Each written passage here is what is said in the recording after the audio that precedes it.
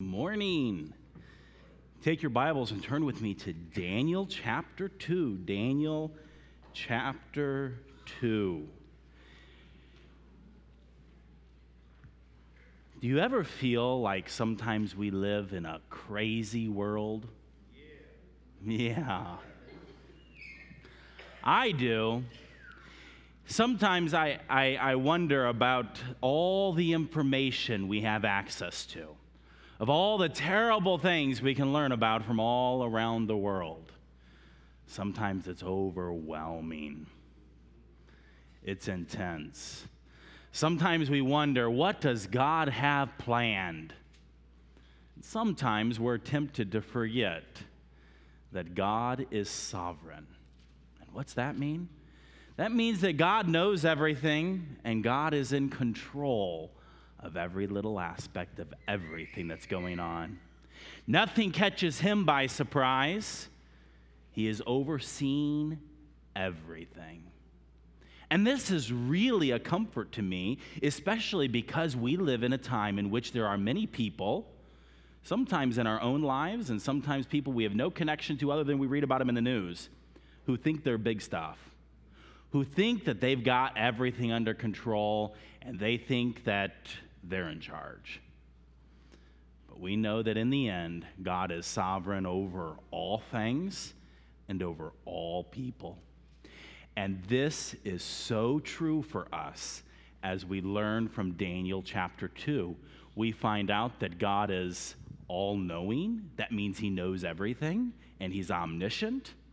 And we're going to find out and learn that he is sovereign. Now, what does all of that have to do for all of us? It's interesting. You might wonder, as we learn some things from today, we're going to actually learn some prophecy. And you might wonder, what in the world does this have to do with us? Well, let me rephrase that question. There's some prophecy of events that are still yet future we're going to learn about today. And I have a great question. What did it have to do with Nebuchadnezzar? What did it have to do with the king of Babylon? I strongly believe that what applications prophecy had for Nebuchadnezzar way back over 2,500 years ago is the same lesson prophecy has for us today. To encourage us as we see the world falling apart, as we see the world changing, as we see the world in some ways blowing up, to know first that our God is sovereign. To secondly know that our God knows everything. He knows the end from the beginning. And thirdly, in his sovereign plan, he will accomplish his purpose. And we're going to find that no matter what man is doing or thinking, God will reign supreme. God is the victor over all. And even in our time now, just as it was true in the days of Nebuchadnezzar, that should cause every one of us, whether we are a child or the king, to bow before this God and worship him. So let's begin here with a word of prayer. Gracious God, we give thanks to you for your love for us, your goodness, how great you are. We praise you this day and thank you that you care about each one of us and that you are sovereign over all things. May we humbly walk with you. May we know you more, and may you glorify yourself through us. Lord Jesus, I pray that you would teach us today from the examples of all the different peoples and characters we come into contact with, and help us to know more. But more importantly, may it strengthen our relationship with you as we know you more. Lord, as Brother Toole mentioned a moment ago, we lift up to you Cassidy.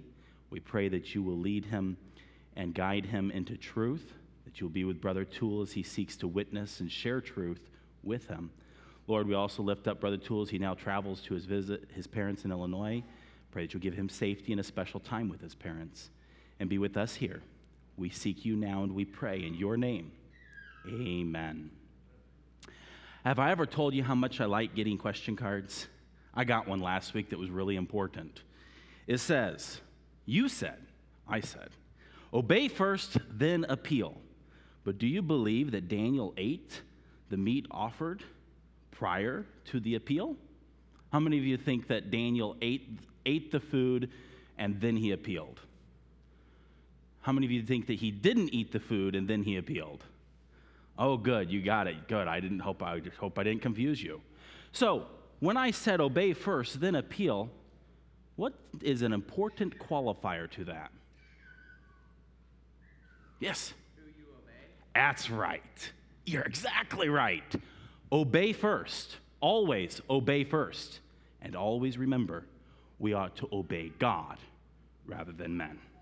And so if the command being given by anyone, whether it be the great King Nebuchadnezzar or mom or dad, if it is in direct defiance of what God has clearly said, obey God rather than men. Always obey.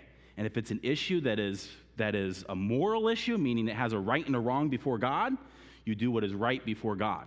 Now, last week we talked about some things that aren't necessarily moral issues, are they? You know, like chewing gum, right? Mom and dad might say not to chew gum. In that case, what does God want you to do? To obey your parents. And so there, in that case, you would obey, then appeal. And in obeying God, you would obey your parents. So I am thankful for that question because that is a very important clarification to be made. It's very important, yes, indeed, to obey first and then to appeal. But always remember that when we obey God first. And if there's any contradiction to what God has said, God is the supreme authority, and we obey him first. So keep the questions coming. I had another question, and that had to do with when I said, how should you obey, even when your appeal is declined? And I mimicked the sulking person, and we all decided that the sulking, pouting person is not the way to obey, right? And I kind of made you obey yes, didn't I? Well, does that mean that on the inside you're necessarily going to feel that way? No, you're not going to necessarily feel excited about it. You're going to be disappointed. So what do you do with that disappointment is very important. You don't suppress it. What I mean by that? Just hold it in. By just sheer willpower, hold it in. And this is different for different people, but ultimately, we could describe that process of suppression in different ways because different people do it in different ways. But we need to be careful in how we do it. I'm going to give you one suggestion that I think is most of the time the best way to deal with it. And that is when you have a disappointment, or as sometimes the Bible talks about it, a hope deferred, an expectation that has not come to pass, take that and don't suppress it, but give it to God. Give it to God and ask God to give you his joy that you can then obey with your whole heart. The question here is obedience. In this case, it's obedience. They're different. And obedience does need to be with your whole heart. And sometimes on the inside, you don't feel like obeying, do you? No, not always do we feel like obeying on the inside. But in those times, we need to give our feelings up to God. I didn't say suppress them. Give them up to God. And then by his grace and in his strength, obey with our whole hearts. That's what we see Daniel doing over and over in his life. Daniel is one who seeks his God. Well, here we are in Daniel chapter 2. We have just learned about Daniel standing strong and true. His three friends standing strong and true to God. They are found at the end of 3 years to be 10 times wiser than everyone else. And here we read in Daniel chapter 2, verse 1, and in the second year of the reign of Nebuchadnezzar, Nebuchadnezzar dreamed dreams. Well, here we find him in his second year. Well, we know that Daniel and his three friends were tested for 3 years. And we also know that Daniel was taken to Babylon shortly before Nebuchadnezzar actually was officially king. So these events are taking place either just before, which is what I think it is, or just after their 3-year trial. Now, there's something else to remember in all of this. The events of this chapter take place many years before Jerusalem is destroyed. Jerusalem is still a city back in Jerusalem. There is still Jeremiah back in Jerusalem teaching. In fact, Ezekiel's still back in the Holy Land. He hasn't even been carried away captive. These events are taking place early on. And it's intriguing because about this time, Nebuchadnezzar is thinking of himself as being greater and greater and greater. Here he has these Jewish captives. He has captives from Egypt. He has captives from Syria. He has captives from Assyria. He is taking over the world. In his impression, in his opinion, Jerusalem is his. He's just let Jehoiakim stay king. In fact, it actually says that Nebuchadnezzar appointed Jehoiakim as king. So Nebuchadnezzar, he's convinced, I am the king of kings. And is he wrong? No, he's actually quite right. Because even Jehoiakim, who's still king back in Jerusalem, is only king because he's letting him. And in fact, the whole reason why Daniel, Hananiah, Mishael, and Azariah, and others are in Babylon is because they're hostages.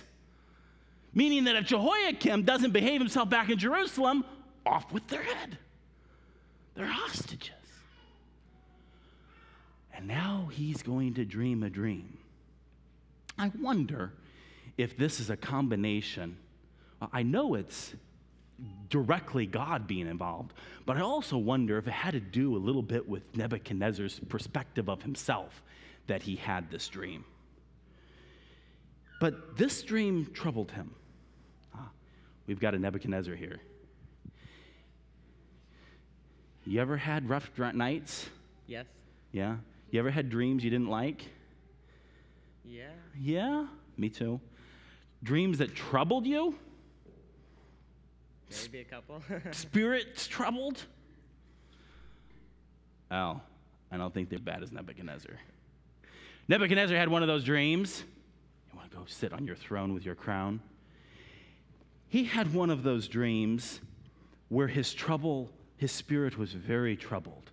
And it was one of those dreams where he didn't just lay back and go to sleep. And I'm getting the impression it wasn't one of those dreams where you wanted to just go back to dreaming. You'd rather not have had the dream. So here, imagine, it's in the middle of the night. We don't know what time of day it is, but nonetheless, his sleep, it says, break from him. He couldn't sleep. And so he gets up and he issues a command. Call the magicians, the astrologers, and the sorcerers, and the Chaldeans, for to show the king his dream. So, we've got to get all of these people together. So where are they? Are you one of them? Yeah, you're one of them. You get up there. Hurry up. Yes, and you too. You get up there. The king's calling for you. Let's see. Are you going to be one of them? Yes, you're one of them. Get up there. You going to be one of them? Go. Let's see here. We're going to keep you guys for later, right? Because we've got, but no, this one here, you're not one of them. Yeah, you were. Yeah, you were. Okay, you got to say, you guys go over there back in that room. You three. Let's see here. And I'm going to be Daniel this week. Oh, and are you one of these guys? Yeah, get up there. The king's calling for you. Now, you're all coming here, but you know what? This might have been in the middle of the night. Probably was in the middle of the night because his sleep broke from him. So all of these are assembled together. You guys have any idea why you're here? Nope. No idea. Now, I'm going to give you a little bit of a heads up. Really, in many ways, these guys were not good people. These were people who used deception, treachery, and demonism to advise the king. In fact, in some of the arts and the things you all were trained to do are the things that we're trying to be trained Daniel to be, and Hananiah, Mishael, and Azariah to be these people. The Chaldeans here are also sometimes known as wise men. And so you all come and you stand before the king, and the king says unto you, I have dreamed a dream, and my spirit was troubled to know the dream. O king, live forever. Tell thy servants the dream, and we will show the interpretation. The thing is gone from me. If you will not make known unto me the dream, with the interpretation thereof, you shall be cut in pieces, and your houses shall be made a dunghill. But if ye show me the dream and the interpretation thereof, you shall receive gifts and rewards and great honor. Therefore show me the dream and the interpretation thereof. Now pause just for a moment. How come you guys are smiling? How many of you know, just imagine he's not Nebuchadnezzar. That's just Jed. How many of you know what Jed dreamed last night? Any of you know what Jed dreamed last night? You didn't tell him at breakfast? I did tell him. Oh, you did? You see? How many of you know dreams? I sure don't know dreams. Do you even know what you dreamed last night? That I was 3 inches taller than my older brother? Oh, my. Take no thought for thy stature. That's an interesting dream. Ah, yes. But see, sometimes we don't remember our dreams. And certainly you wouldn't know his dream. You know what he dreamed? Nope. Well, now that he told you. And here's the thing. Did you hear what he said? If you don't tell him what he dreamed, you're going to be chopped up in pieces. Philip, do you want chopped up in pieces? No, then why are you smiling? Because he just now said that if you don't tell him what he dreamed, you're going to get chopped up in pieces. This is disturbing. Is that disturbing to you? Yeah, me too. Oh, ew. And not only that, he's going to destroy your house. He doesn't say it very nice either. Oh. Well, they say to him, Let the king tell his servants the dream, and we will show the interpretation of it. I know of a certainty that ye would gain the time, because ye see the thing is gone from me. But if you will not make known the dream unto me, there is but one decree for you, for ye have prepared lying and corrupt words to speak before me, till the time be changed. Therefore tell me the dream, and I shall know that ye can show me the interpretation thereof. There is not a man upon the earth that can show the king's matter. Therefore there is no king, lord, nor ruler that asks such things at any magician, astrologer, or Chaldean. And it is a rare thing that the king requireth, and there is none that can show it before the king except the gods, whose dwelling is not with Destroy flesh. all the wise men of Babylon. don't move. He's here. Hey, you got that guy sneaking off there. We'll track him down. Let him go for now. Let's just, you stay right there. The king's just ordered that you get destroyed. And not just you guys here who got woken up in the middle of the night. But you looking around? Not all the wise men are here. Who are some of the other wise men? Daniel, Hananiah, Mishael, Azariah. There's a whole lot more who have been ordered to be destroyed. The king, he is angry, it says, and he is very furious. You see, Your Majesty, you're getting smart. It's only in his second year as king. And he's starting to figure out that when he tells you guys his dreams over breakfast or whenever, and you guys give him these really incredible interpretations, he's starting to question you guys. You're not so sure about what these guys have been telling you your dreams mean. are you? No. So he's going to test them. If they really can interpret dreams, then they ought to be able to tell him what he dreamed, right? Well, was this wise man here, that guy that got you kind of snuck off, this guy here, was he wrong in what he said? Yes or no? No. Did you notice what he said? He says, there is not a man upon the earth that can show the king's matter. Nobody can do this. And then he went on to say, that's why no kings demand this. Ooh, that was bold. But yet he had good reason. And then he goes on and he makes this point. This is only except the gods. And he made this point interesting too, whose dwelling is not with flesh. Now I think I take a little issue with him there. Why? Well, actually, in the next chapter, we're going to find out that God sometimes does come down and be with men in flesh. And there's a day coming when he will be Emmanuel. But he's right in this. Only, well, let me modify what he said. He said the gods. Let me modify it. Only the God knows what you dreamed. He's right.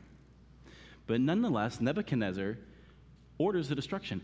I have to wonder, they talk about politicians never missing an opportunity.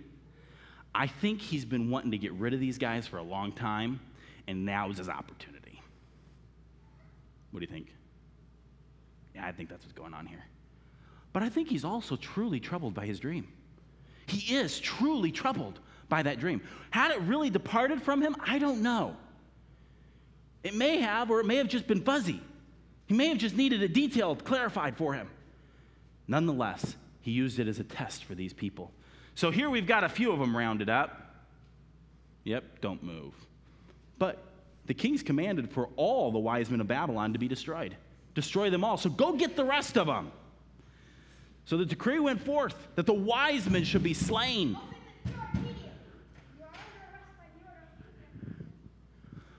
The king has, you are all sentenced to death.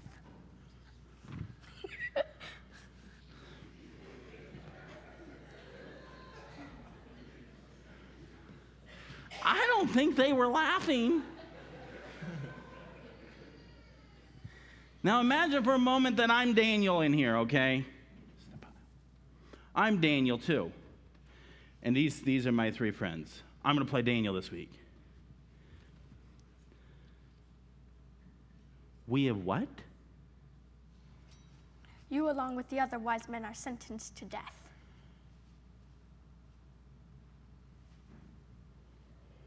Why is the decree so hasty from the king? The king had a dream and demands that the wise men of Babylon tell him what he dreamed with the interpretation thereof. Since they cannot, he decreed that they all be cut in pieces, and their houses shall be made a dunghill. Bring me to the king. So you guys stay here. I'll be back.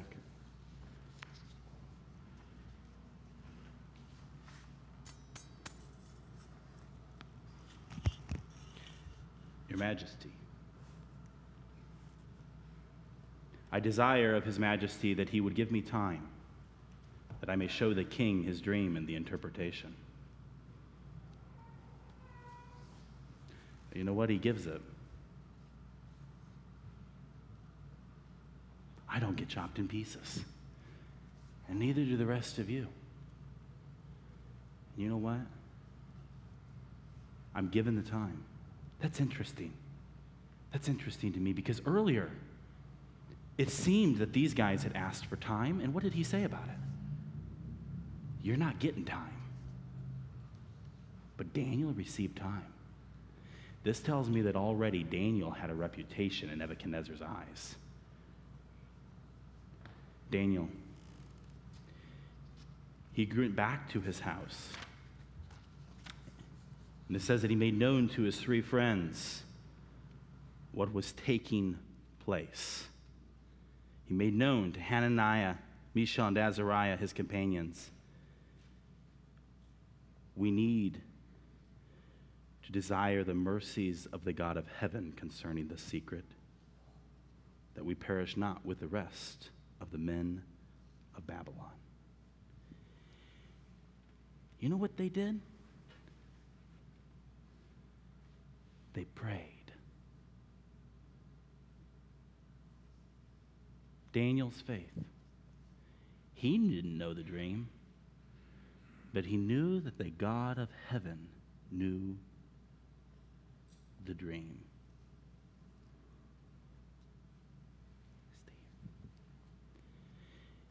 Now it tells us here in verse 19, then was the secret revealed unto Daniel in a night vision. Was it the same night? Was it the next night? I don't know. But God revealed it to Daniel, both the dream and the interpretation. And I want you to follow closely with me in verses 20 through 23. For in this, when God revealed it to him, Daniel prayed, "Blessed be the name of God forever and ever. For wisdom and might are his, and he changeth the times and the seasons. He removeth kings and setteth up kings. He giveth wisdom unto the wise, and knowledge to them that know understanding. He revealeth the deep and secret things. He knoweth what is in the darkness, and the light dwelleth with him. I thank thee and praise thee, O thou God of my fathers, who hast given me wisdom and might, and hast made known unto me now what we desired of thee.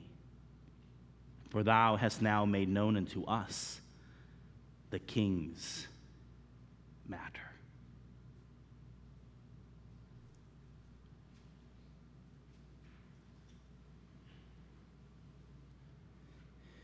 May I recommend to you that what Daniel did here in blessing the name of the Lord is something we need to do every day. You know, we also need to be praying every day. We also need to be recognizing that every day we lack wisdom. Daniel's wisdom, it tells us in chapter 1, came from God. Can I tell you bluntly? All real wisdom ultimately comes from God. Daniel understood that and knew it. And in this dilemma, and believe me, I don't think many of us have been faced with this kind of a dilemma, the answer comes from God. Let us trust him and bless his name forever and ever. So what happens? Well, you know, Mr. Guard over there, there's lots of people guarding all these guys all around. It tells us in verse 24 that Daniel went unto Arioch, whom the king had ordained to destroy the wise men of Babylon. And he said unto them, I'm going to change his words just for fun. You tell me if you can see what I change. Destroy all those wicked pagan people over there. I'll tell the king the message. Is that what Daniel said? It's very interesting that he did not say that. That's significant. You see, all of what those guys are over there, under the law of Moses, decrees that you all not live. Do you know that? All the sorcery and the witchcraft, the soothsayers, all of that most of you were involved in. I say most because guess what? Daniel was one of you. Was all evil. Most of what was done was evil. And under the Mosaic law, you would die. So you would think that Daniel, the prophet, would certainly apply the Mosaic law in this situation, wouldn't he? Now that he has influence, wouldn't he? He doesn't. Why? Because he's not in the theocratic kingdom of Israel. He's a subject in a kingdom totally separate from Israel. The Mosaic law was a law for the nation of Israel. This is a very important distinction to be careful of. Even in America, we don't live in a theocracy. Israel was a unique theocracy. In this case here, this is not a theocracy. Daniel doesn't have that kind of power or authority. In fact, look what he actually does say. Destroy not the wise men of Babylon. Don't destroy them. You know, I think that had a huge impact on all of you. And I think it had a huge impact on all of your followers. Because I'm going to give you a little hint. As history proceeds, we learn about some wise men from the East. They were people who followed, if we study it carefully, very likely in the ways of Daniel for several hundred years, looking for the Messiah. But we'll get to that another time, just a little tidbit. But perhaps it traces back to this day when Daniel stepped forward and said, don't destroy them, but bring me to the king. I will show unto the king the interpretation. I have found a man of the captives of Judah that will make known unto the king the interpretation. Art thou able to tell me the dream which I have seen and the interpretation thereof?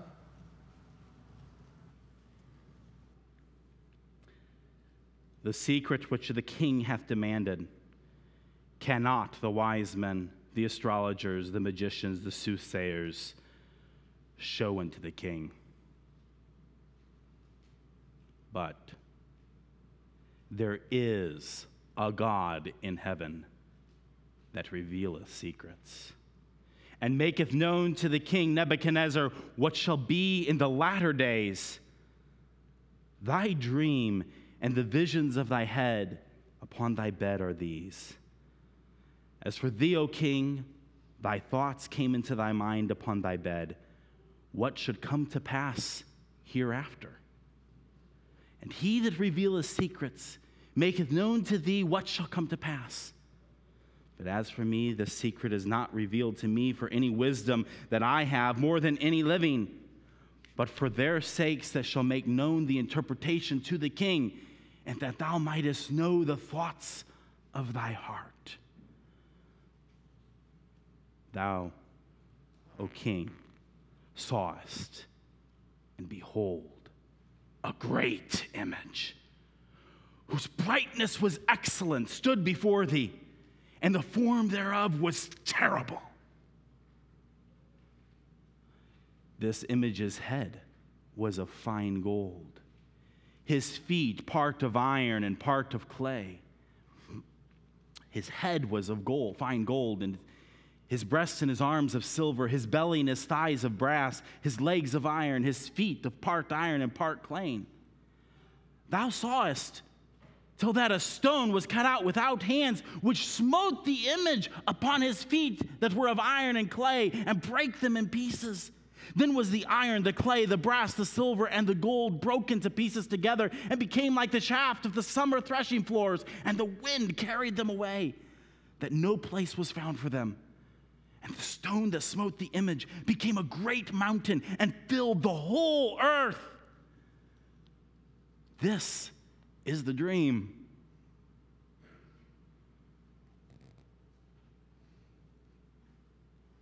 He got it right. God had truly revealed it to him. Daniel revealed to him the dream. But what does it all mean? Daniel continued, this is the dream, and we will tell the interpretation thereof before the king. Thou, O king, art the head of gold. You are the King of kings, for the God of heaven hath given thee a kingdom, power, and strength, and glory. And wheresoever the children of men dwell, the beasts of the field and the fowls of heaven, hath he given into thy hand, and hath made thee ruler over them all. Thou art this head of gold. And after thee, probably didn't want to hear that. After thee shall arise another kingdom inferior to thee, and another, third kingdom of brass, which shall rule over all the earth. And the fourth kingdom shall be strong as iron, For as much as iron breaketh in pieces and subdueth all things, and as iron is that breaketh all these, shall it break in pieces and bruise. And whereas thou sawest the feet and toes, part of potter's clay and part of iron, the kingdom shall be divided, and there shall be in it of the strength of the iron, for as much as thou sawest the iron mixed with the miry clay. And as the toes of the feet were part of iron and part of clay, so the kingdom shall be partly strong and partly broken. And whereas thou sawest the iron mixed with miry clay, they shall mingle themselves with the seed of men, but they shall not cleave one to another, even as iron is not mixed with clay. And in the days of these kings shall the God of heaven set up a kingdom which shall never be destroyed. And the kingdom shall not be left to other people, but it shall break in pieces and consume all these kingdoms, and it shall stand forever. For as much as thou sawest that stone that was cut out of the mountain without hands, and that it brake in pieces the iron, the brass, the clay, the silver, and the gold, the great God hath made known to the king what shall come to pass hereafter. And the dream is certain, and the interpretation thereof sure. Now, did you all get that? I wonder how much Nebuchadnezzar actually got of it all. I'd like to explain it a little bit. You guys, you want to go back to your seats? Hey, you guys there, my 3 companion friends, you want to go back to your seats? King, you stay here for a minute. This image, I know one of my kids says we have to have Nebuchadnezzar sitting here. Here's his hanging gardens. This vision, this dream that Nebuchadnezzar had, Daniel, he explained it to him. This is a picture of the kingdoms. It's a symbol of kingdoms. The symbol of kingdoms. We have the gold head, the breast and arms of silver, the belly and the thighs of brass, the legs of iron, and the feet and toes of iron mixed with clay. Sounds like a pretty wobbly structure, doesn't it? Newsflash, all kingdoms are pretty wobbly. The greatest is the head of gold. Who did Daniel say was the head of gold? King Nebuchadnezzar. You are the head of gold.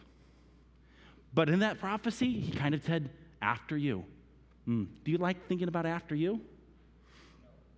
Nope. After him comes another kingdom, inferior to you. Yes, you are the great Babylon, Nebuchadnezzar. But there's another kingdom coming. As we learn from history, this is yet 60, 70 years away. Babylon, who is the greatest, falls to the Medo-Persian Empire, symbolized by the 2 arms. Cyrus the Great, he is one of the great kings of the Medo-Persian Empire. That comes in 538 BC. And after that is a 3rd kingdom, the brass, the Greek Empire.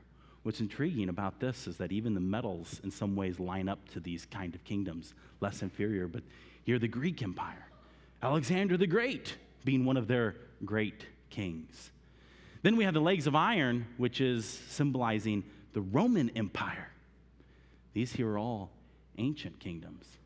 And it's interesting to see then, we have those feet of iron and clay, and some have referred to this as the revived Roman Empire, where really it's a culmination of all kinds of different kingdoms, really.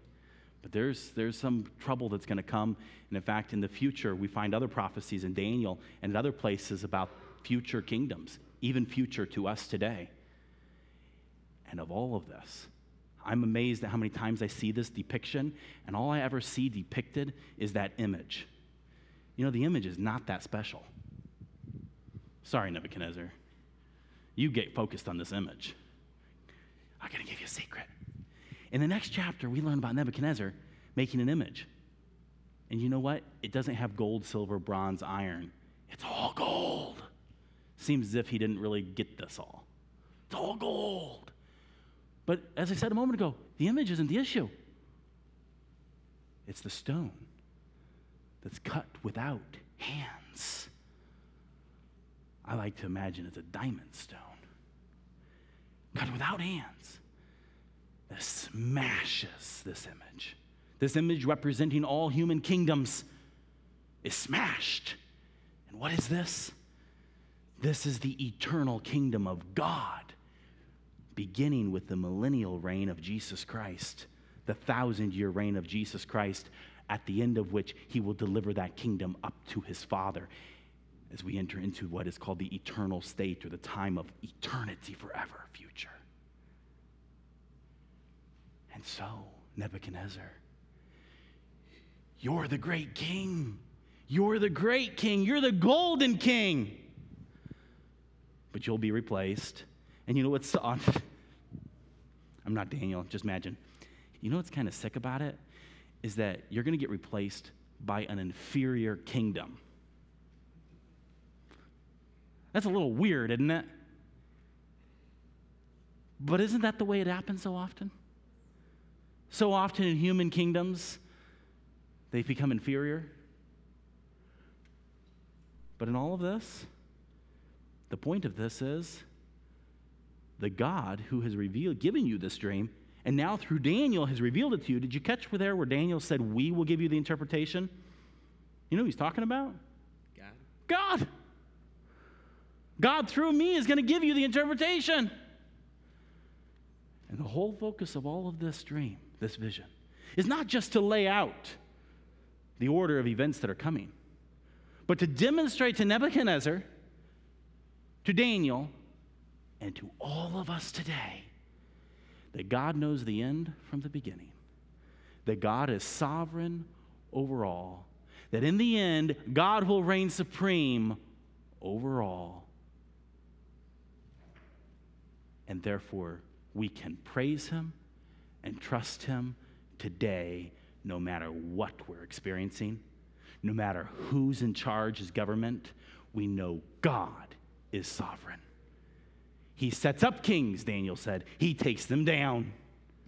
Yes, that doesn't mean we sit back and say, yeah, God, in our privileged society and government of a representative republic, and say, oh, I'm not having nothing to do with it. In fact, actually, yesterday was Constitutional Day, when our Constitution was affirmed, was ratified. And in that, in the very preamble of it, it speaks of us and our posterity. I might say them and their posterity, that's us, seeking and endeavoring to secure the blessings of liberty we have. So yes, we are involved and engaged, as we have been privileged in a constitutional republic as we have. Daniel didn't have that privilege. But in all of it, we have to recognize the same message that Nebuchadnezzar needed, that Daniel needed, that we need. God's supreme. God is the one ultimately setting up the kings. He's ultimately the one taking them down.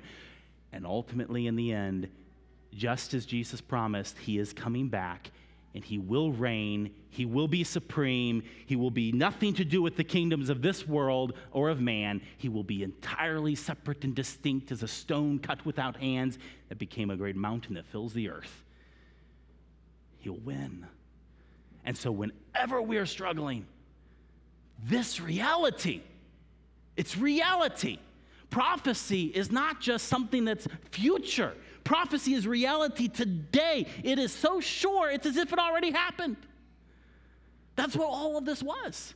And so when we deal with our struggles, we can look to the future, knowing that the end is as if it's already happened, when the God of heaven will reign supreme.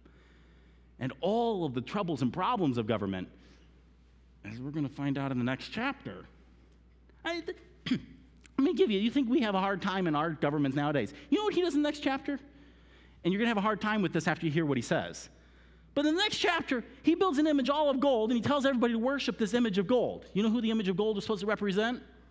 And if you don't, you'll get thrown in the furnace of fire.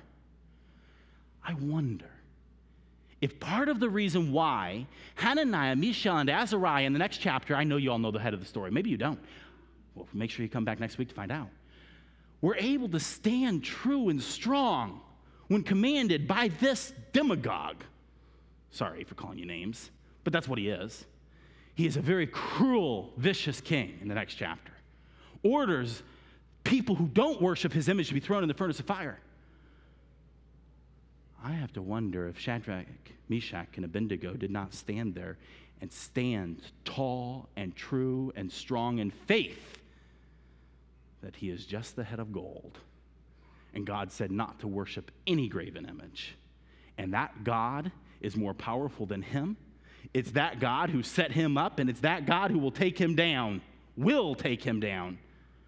And it is that God whose kingdom will endure forever and ever. And so when I am faced with the choice of obeying king or God, when they're not in agreement, if they were in agreement, that would be awesome. But when they're not in agreement, I choose to worship the one whose kingdom will endure forever and ever and ever. Because of that stone, the picture of that stone cut without hands. So let us do as Daniel and bless our God. Not only for the wisdom that he gives us, but also for revealing to us secrets. You guys all are just let in on a secret. Yeah, okay. We already knew about Greece and Medial Persia and Rome. That's all history to us. That was a big deal in Daniel's day. That was a big secret to him. In fact, later on, actually, in Daniel, not only is it just these kingdom after kingdom after kingdom, they're named. They're named. But with all of this, we have a secret. And it's not a secret because anybody who has a Bible can know it. We know the end. And so when we are struggling through this life, in whatever struggle we're dealing with, let's look to the solid rock, the King of Kings, Jesus Christ. Blessed God and Heavenly Father, we praise you and worship you, love you. Thank you for revealing truth, history, and future to us. May it change our lives. May we be a people who truly know you, who trust you. Change us, draw us to yourself, and glorify yourself in us, we pray. Amen.